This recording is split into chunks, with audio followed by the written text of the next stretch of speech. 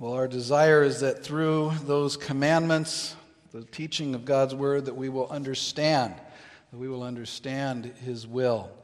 And we're going to embark upon that this morning. Let me have you turn your Bibles to Romans chapter 12. We're going to begin our reading in chapter 12 in verse 19. We'll be reading down through chapter 13, verse 7, and verses 1 through 7 will be our text for this morning. But we're going to begin in Romans 12:19.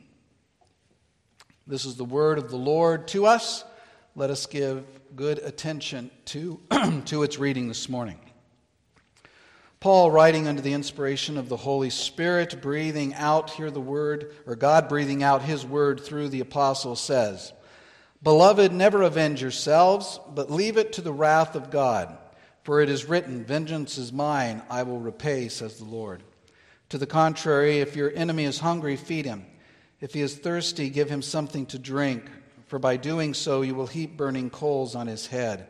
Do not be overcome by evil, but overcome evil with good. Let every person be subject to the governing authorities. For there is no authority except from God, and those that exist have been instituted by God. Therefore, whoever resists the authorities resists what God has appointed, and those who resist will incur judgment. For rulers are not a terror to good conduct, but to bad. Would you have no fear of the one who is in authority? Then do what is good, and you will receive his approval, for he is God's servant for your good. But if you do wrong, be afraid, for he does not bear the sword in vain. For he is the servant of God, an avenger who carries out God's wrath on the wrongdoer. Therefore one must be in subjection, not only to avoid God's wrath, but also for the sake of conscience. For because of this you also pay taxes, for the authorities are ministers of God attending to this very thing.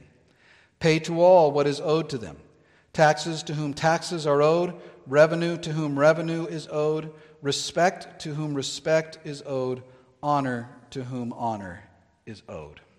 Let's pray. Father, we rejoice in the knowledge that though the grass and the flower will fade away, though all things fade away, that your word stands forever. We thank you for your word today. We pray that as we look at this passage of Scripture, that you would teach us, that you would use this to sanctify us, to cause us to grow in our knowledge and in our love and in our response to the grace that you have shown to us. And we ask it for the sake of our Lord Jesus. Amen. You may be seated.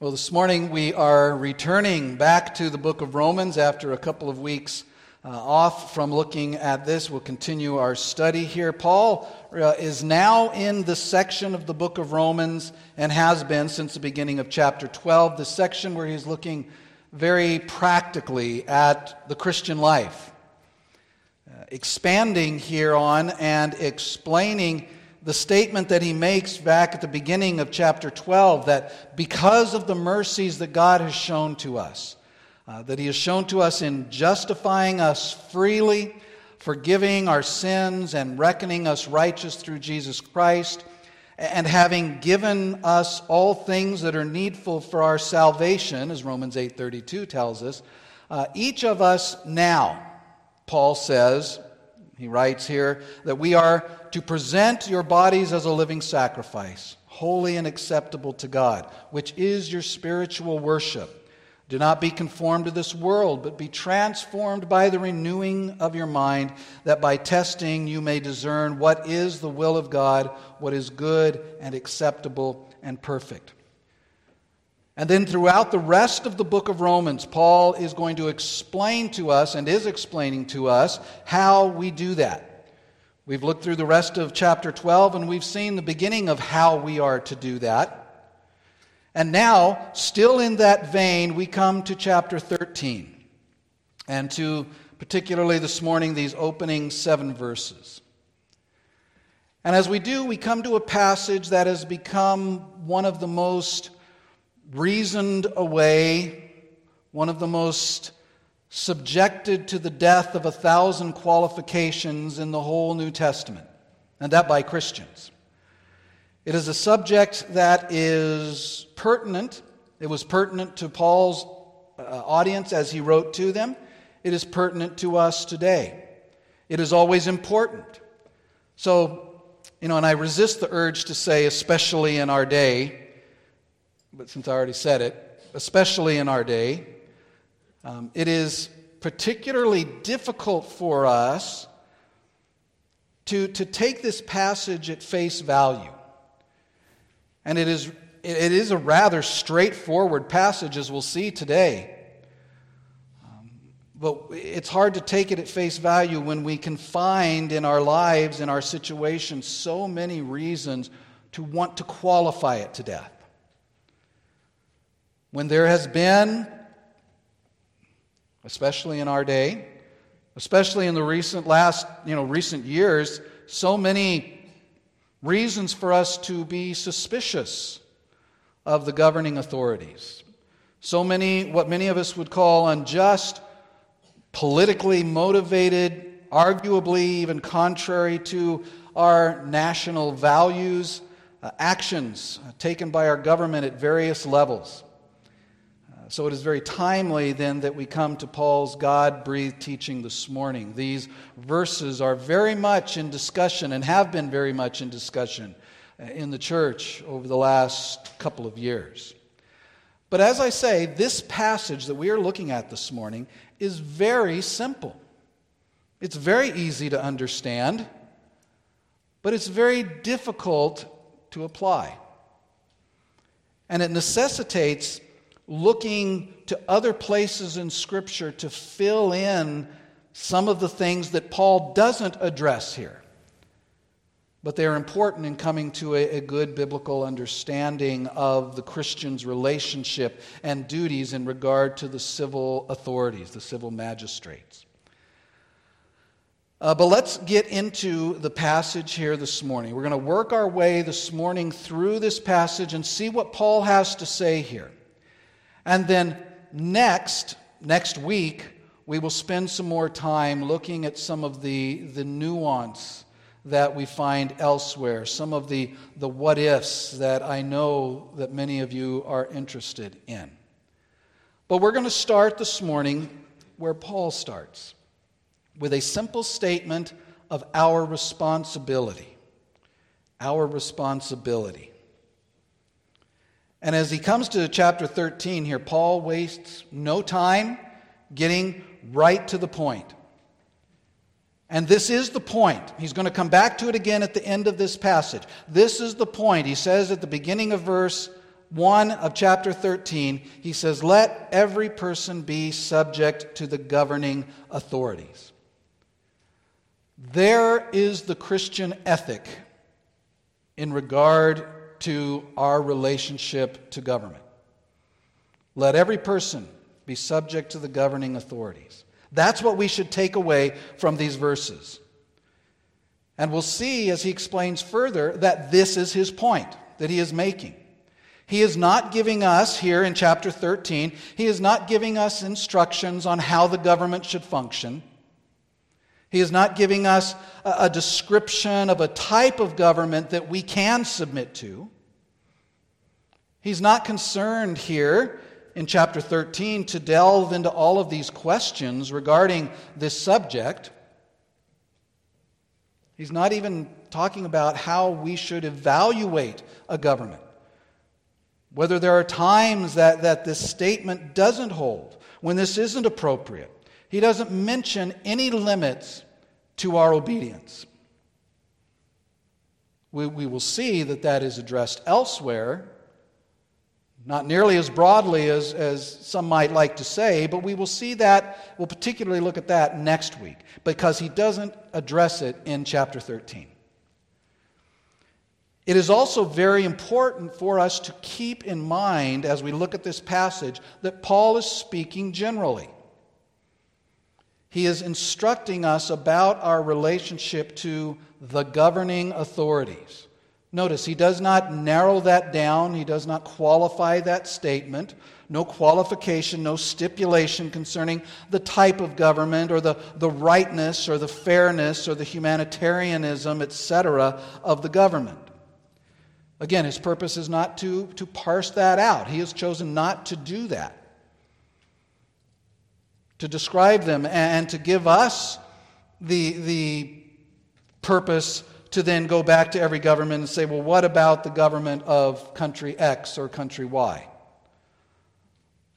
Paul knows, and in fact the Roman imperial government under which he lived is abundant proof that not all governments are righteous. In fact, that no government is righteous. But his command to us comes, if there is any qualification, it is a non-exclusionary qualification. He says, let every person. There is no one who is exempt from this. Every person should be subject to the governing authorities. We are to submit to them. That's what it means by being subject to. We are to submit to them. We are to obey them. We are to recognize their place and our place as citizens. A fact which leads some now and certainly then to question. Because some have reasoned, well, we are indeed, and this could very well have been the reason that Paul is addressing this. Because this was certainly, I'm sure, part of what was being thought during the time when Paul wrote this. We are citizens of heaven, aren't we? And many will reason, since we are citizens of heaven, we have no responsibility as citizens of this earth. And though we are citizens of heaven, though we are strangers here in a strange land, we are also, by God's doing, by God's providence, we are also citizens of the nations in which we live. And Paul says here that entails that we should, to put it simply, be model citizens to the degree that we are able.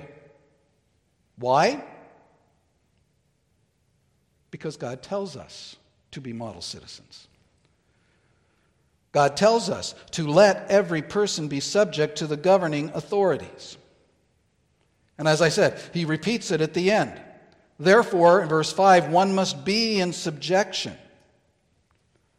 Peter agrees in 1 Peter 2, verses 13 through 17, in a passage that's in many ways very parallel to this one. Peter begins by saying, be subject for the Lord's sake to every human institution, whether it be to the emperor as supreme, or to governors as sent by him to punish those who do evil and to praise those who do good.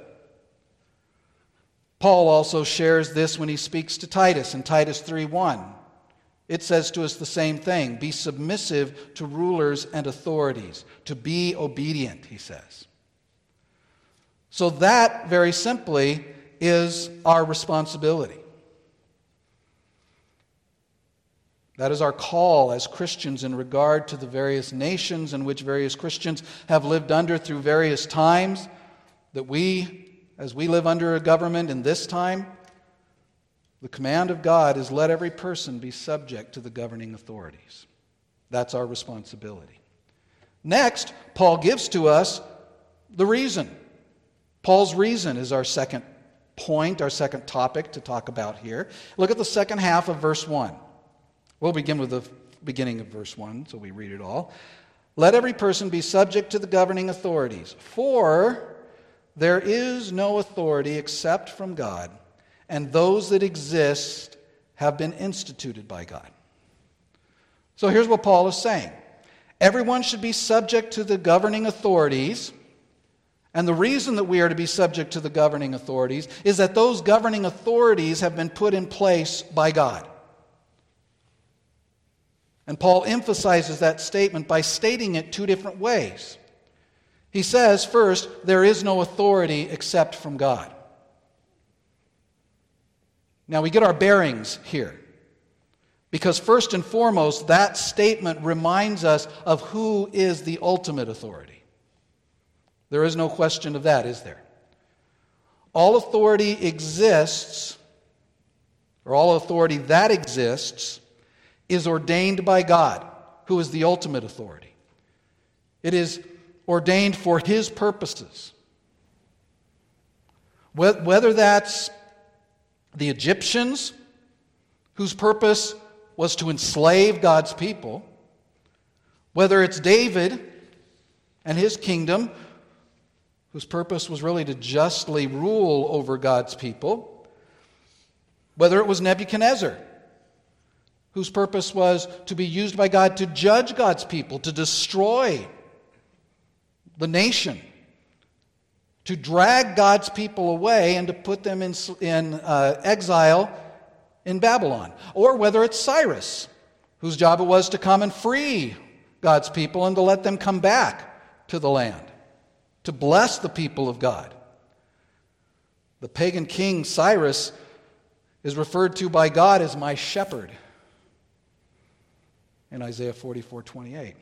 Or whether it's the Roman Empire, under whom Paul lived, who both made great advances in different ways and roads so that the gospel could be spread, and were also the instrument in the hands of the Jews in crucifying the Son of God.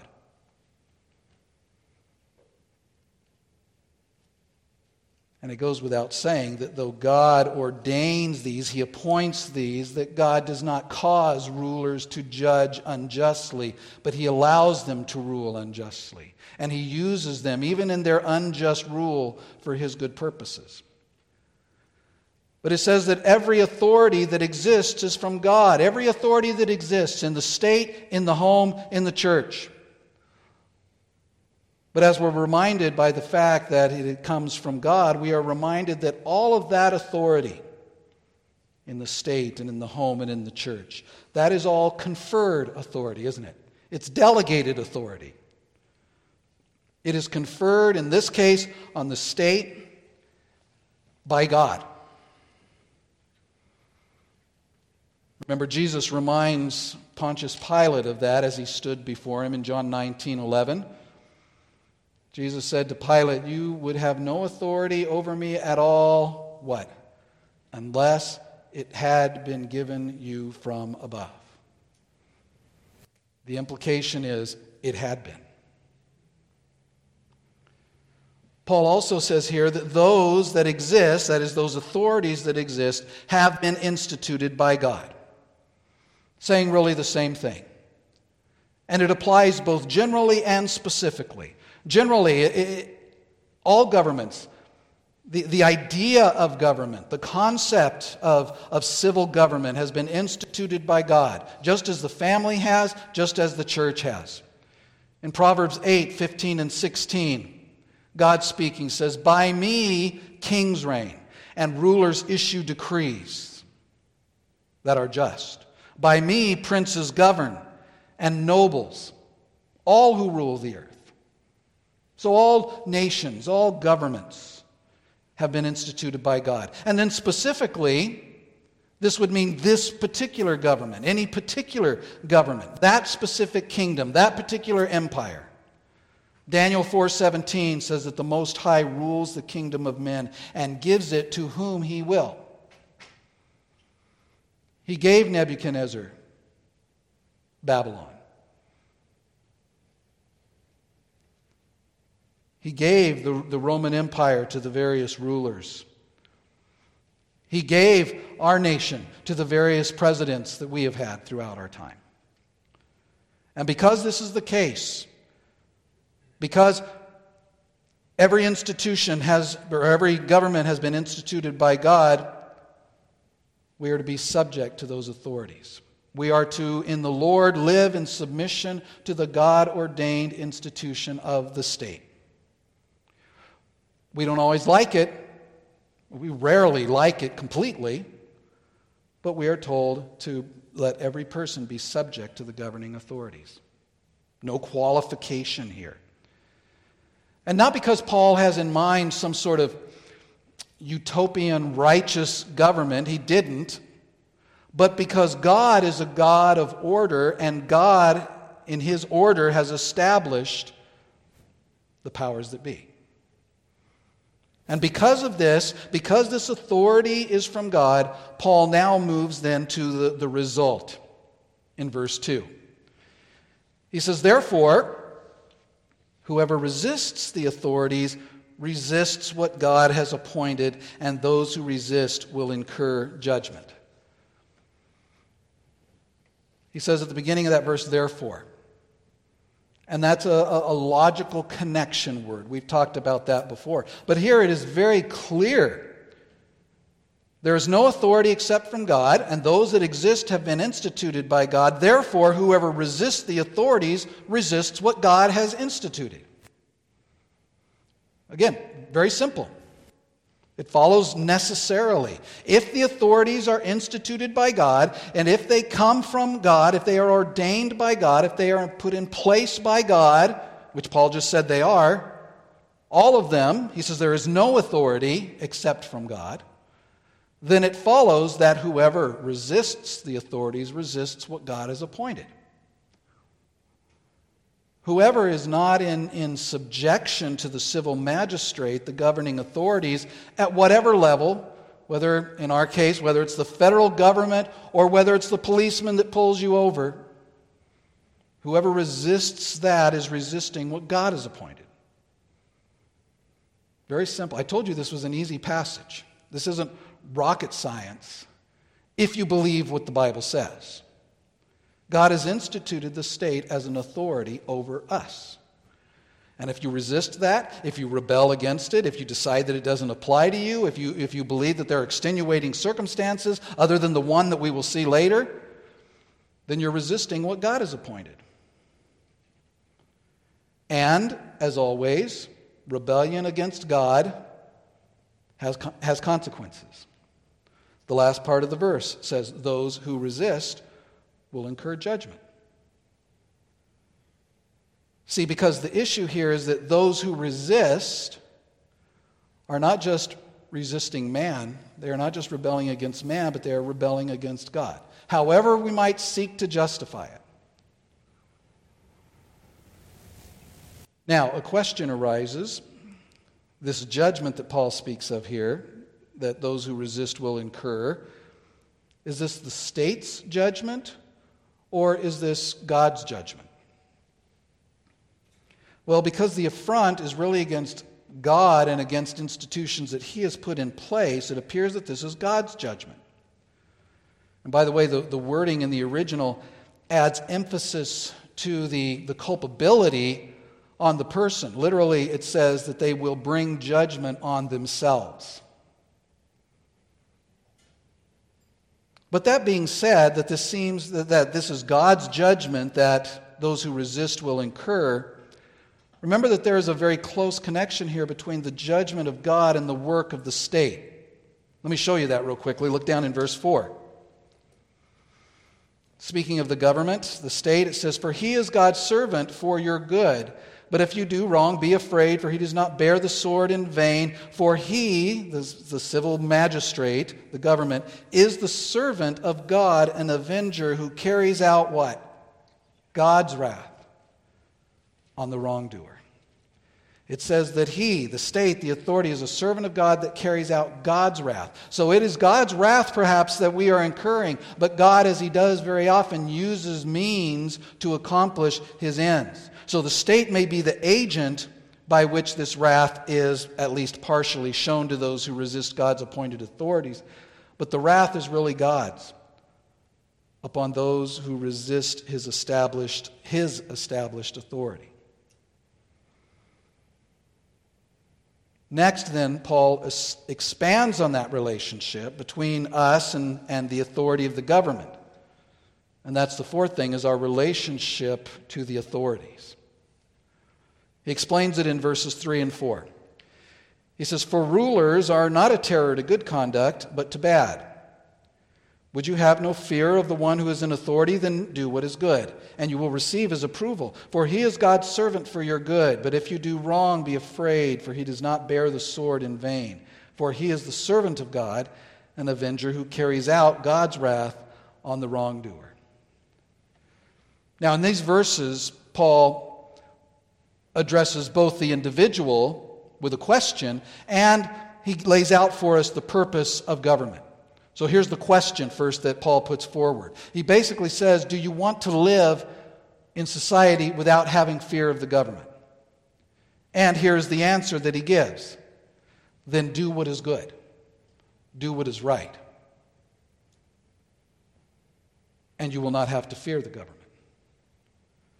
Now, we all know how this goes in sort of a mundane application of it. You're driving down the road, driving down the freeway. You drive under an overpass. You look to your right, and you see that CHP car sitting there. What do? Well, if you're driving the speed limit, you go on your way with no fear, not a thought at all. But if you're going, not that anybody would, 25 miles over the speed limit, your heart starts to beat faster. The adrenaline starts to flow. You look in your rearview mirror without looking like you're looking in the rearview mirror. I've heard these stories from people. And you try to slow down without looking like you're trying to slow down. And you try to, in the Star Wars movies, Han Solo told Chewie to fly casual. You try to drive casual. That's what Paul's talking about here. If you don't want to be in fear, if you don't want to be in fear of the CHP officer pulling you over, what? Don't speed. If you don't want to live in fear of the government, he says, follow the rules, follow the laws. Do what is good and you will receive his approval, Paul says. You won't have to sneak around. You won't have to pull down the shades. You won't have to avoid the police. Because, he says at the beginning of verse 3, because rulers are not a terror to good conduct, but to bad. Difficult? No. On the other hand, verse 4 says, but if you do wrong, be afraid. If you rebel against the government, if you break the laws of the land, you are going to, and you are rightly going to, have problems.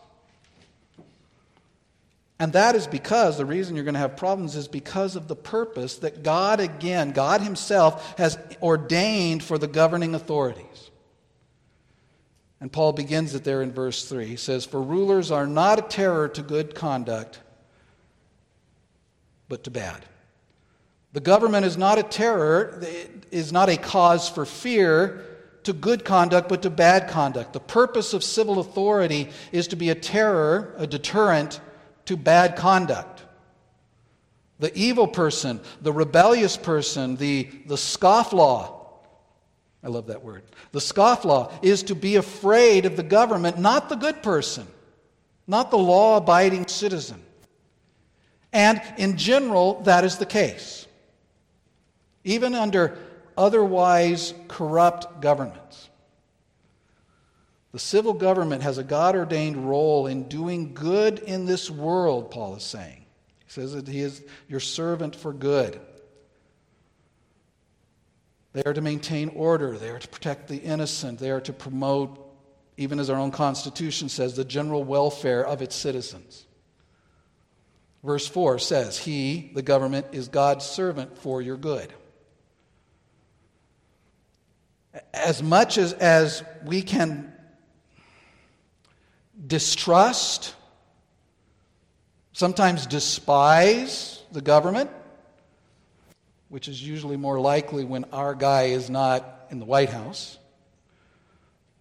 But as much as we despise government, we need to see it as a good thing, as restrictive, as detrimental to what we would call good, and at times we would call unjust. Think of what things would be like without it. Now, sometimes you might say things would be better because everybody could do what they want. The problem with that is that then everybody could do what they want. The government serves you, it serves God to do good for us. And again, they don't always do it as they should. They never do it as they should.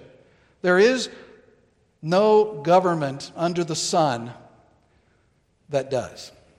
Sin and pride and the lust for power and self-serving motivations and actions are as visible and as operative in the God-ordained institution of the state as surely as they are very often visible and operative in the God-ordained institution of the family.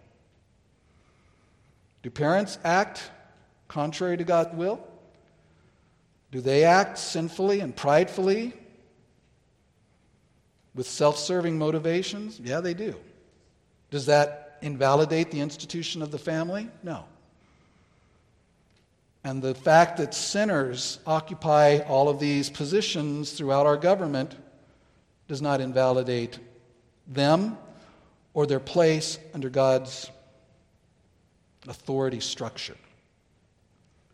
Wherever sinners are, you can be sure of this: sin will be there. But the government is there, established by God for our good.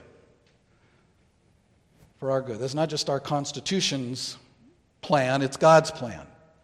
To provide a safe, stable, organized, crime-reduced place where we can have a peaceful and live a peaceful and quiet life. And for those who do good, all is well. But what about when they don't? Paul speaks of that here.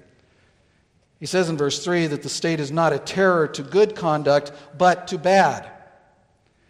And for those who are not submissive, for those who flout the laws, who do not submit to the governing authorities. To us, when we are not submissive to those governing authorities, Paul says in verse 4, "But if you do wrong, be afraid." And why? Paul says, because he does not bear the sword in vain. That is, God has ordained the governments in place who have the delegated authority, remember, delegated from God himself. They have the right to put teeth to the enforcement of the law. Bearing the sword in this context certainly refers to that extreme punishment of death. Being put to the sword means to be killed. But it's broader than that. It's broader than just a reference to the death penalty, which is certainly a right and proper and biblical concept, an appropriate penalty for premeditated murder, what we would call first-degree murder, going back to Genesis 9, where murder is described as an attack on the very image of God that every human person bears. And we might add that they bear that image from the moment of conception. But God himself sets forward that when someone murders someone else, their life is to be forfeited. Paul himself was committed to that. In fact, he was so committed to that, so submissive to that, that he was willing to submit himself to it if the law and the facts called for it. You remember that? It's over. You don't have to turn there, but it's over in Acts 25. Paul is before Festus, a representative, by the way, of the Roman Empire. And Paul says this: "To the Jews I've done no wrong, as you yourself know very well. If then I am a wrongdoer and have committed anything for which I deserve to die, I do not seek to escape death. But," he says, "if there is nothing to their charges against me, no one can give me up to them." But Paul says, if I deserve to die, I'll die.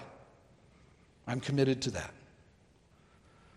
But Paul's statement here in verse 13, yes, refers to capital punishment, but it's broader than that. It's a reference to the right of government in general to enforce its laws with force if necessary.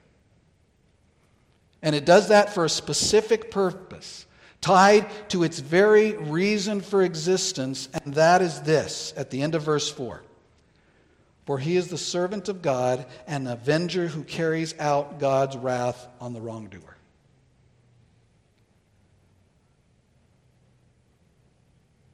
We started our reading this morning back in chapter 12. I started in verse 19. I did that on purpose.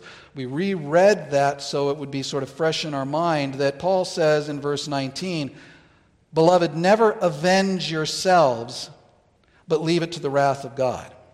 For it is written, vengeance is mine, I will repay, says the Lord. We're not allowed to take vengeance. And sometimes we think, do we have to wait then for the last day, for that eschatological judgment upon wickedness to take place? And Paul says, no, not in all cases.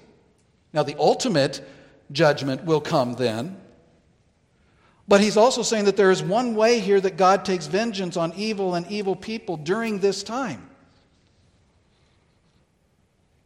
He exercises vengeance partially through the activity of the civil authorities through their enforcement of laws. Romans 1:18 says that God's wrath is being revealed against all ungodliness and unrighteousness of men.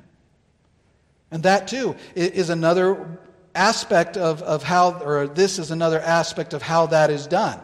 Not only through the state, but partially through the state. Not only through the punishment of wrongdoers here in our world, in the various governments that are set up, but partially through that. The state is the servant of God, Paul says, who carries out not just man's wrath, not just the judicial wrath of the state, but verse 4 says that he carries out God's wrath on the wrongdoer. That is part of their purpose. This is what the governing authorities are called by God to do. The fifth thing that we want to see is, let's call it a reiteration and reference to practice. So we keep our R's going. A reiteration and reference to practice. Because finally, Paul summarized what he's been saying, and then he adds a column to this, a support to this, a reference or an appeal to his readers' current practice in another situation to wrap this all up. His summary is in verse 5.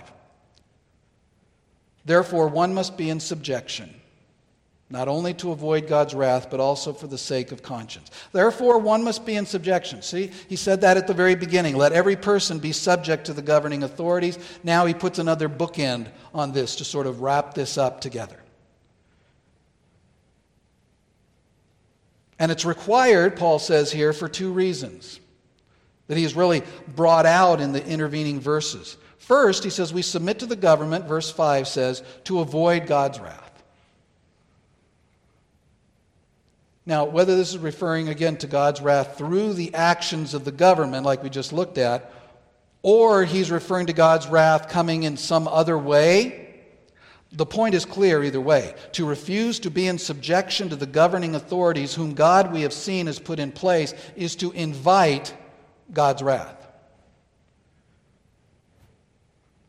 To disregard the governing authorities, to not be subject to them, is wrong, it is sin, and God will deal with it.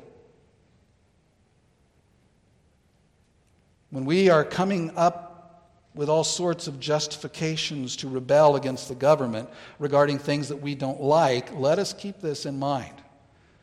As I said, we're going to see an exception next week. But in general, we need to be submissive to the government. Why? Because I say so? No, because God says so. So the first reason is to avoid God's wrath. Do you want to avoid God's wrath?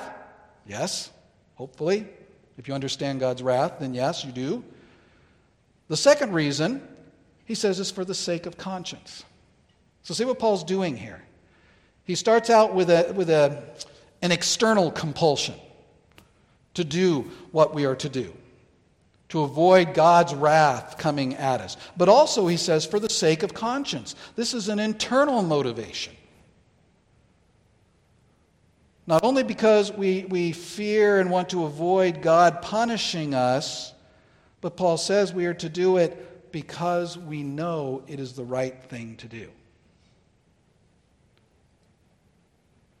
It's interesting that people, when they try to get out of Romans 13, that they very often try to use conscience as an excuse to disobey the government. But Paul says that a biblically informed, a biblically grounded conscience will lead in the opposite direction and will lead us to be subject. That is the message.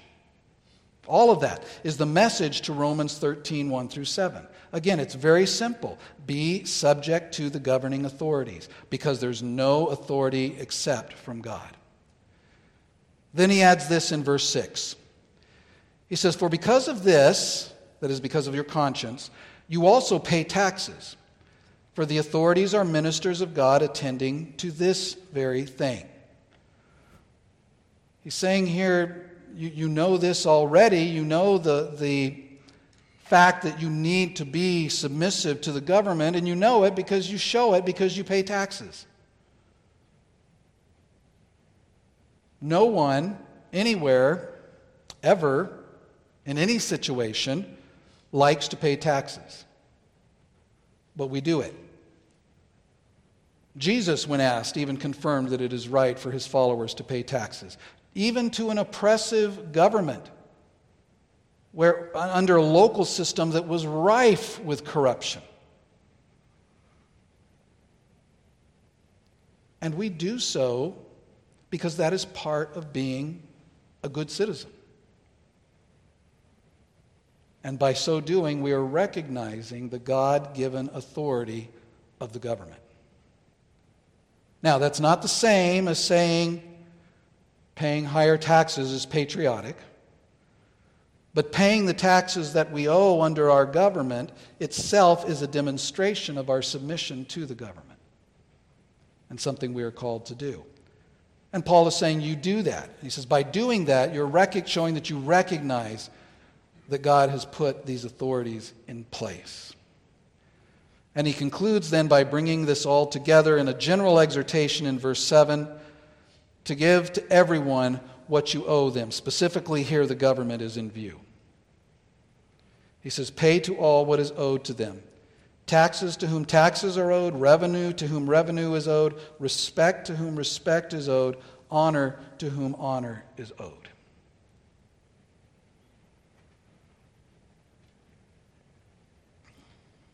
I told you this was straightforward. And it is. Except, I also said, understanding it is easy and applying it is hard. And I also said that there is an exception. Not nearly as broad as we sometimes like to think, but there is an exception. Today we've laid the foundation.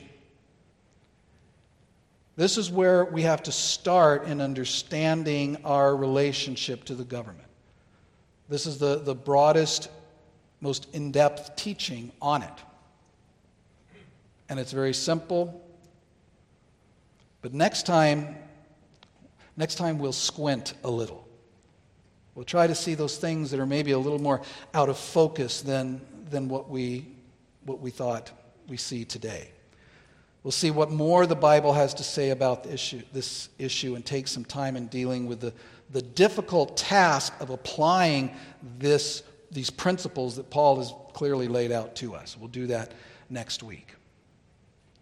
But until then, let us remember that, again, this is very simple. We are to be subject to those that God has placed over us because God has placed them over us. That is our starting point. And Jesus himself lived in submission to the governing authorities, didn't he? He was not a rebel. He was a religious rebel. He challenged the religious authorities, but he lived at peace with the governing authorities. He was not an insurrectionist. He was not a scofflaw. He submitted to the governing authority as part of his life of innocence, part of his life of obeying his Father, of obeying the Word of God, which was necessary for him to do if he were to, as he did, offer up an acceptable sacrifice to God, offer up a righteous sacrifice to God, and live righteously so that, as we've mentioned earlier in the service, so that that righteousness could then be imputed to us. An acceptable sacrifice for your benefit. So we'll pick this up and talk further about it next week. But let's pray. Our Father, we thank you, Lord, for your word, and we thank you for the clarity of it. Sometimes, Lord, we We struggle with the clarity of it, but we pray, Father, that you would instruct us. We pray that you would teach us. We pray that you would work in us that we may appropriately live as we should in relation to the governing authorities that you have placed over us according to your will, according to your plan. Help us when that is difficult. Help us when that does not fit with what we think we should do or what we want to do, Lord, but help us, just as in so many other places, Father, that we sometimes find it difficult to submit even to you, even to your word. And we pray that you would help us to do so in this case. We thank you, Lord. We thank you for the government that you have given to us, for the order that it gives to society. And we know that this, too, is something that you have given to us, Lord, that it is from you. And so help us to appreciate it, Lord, even when we have difficulties with it in various ways. And we ask this in Jesus' name. Amen.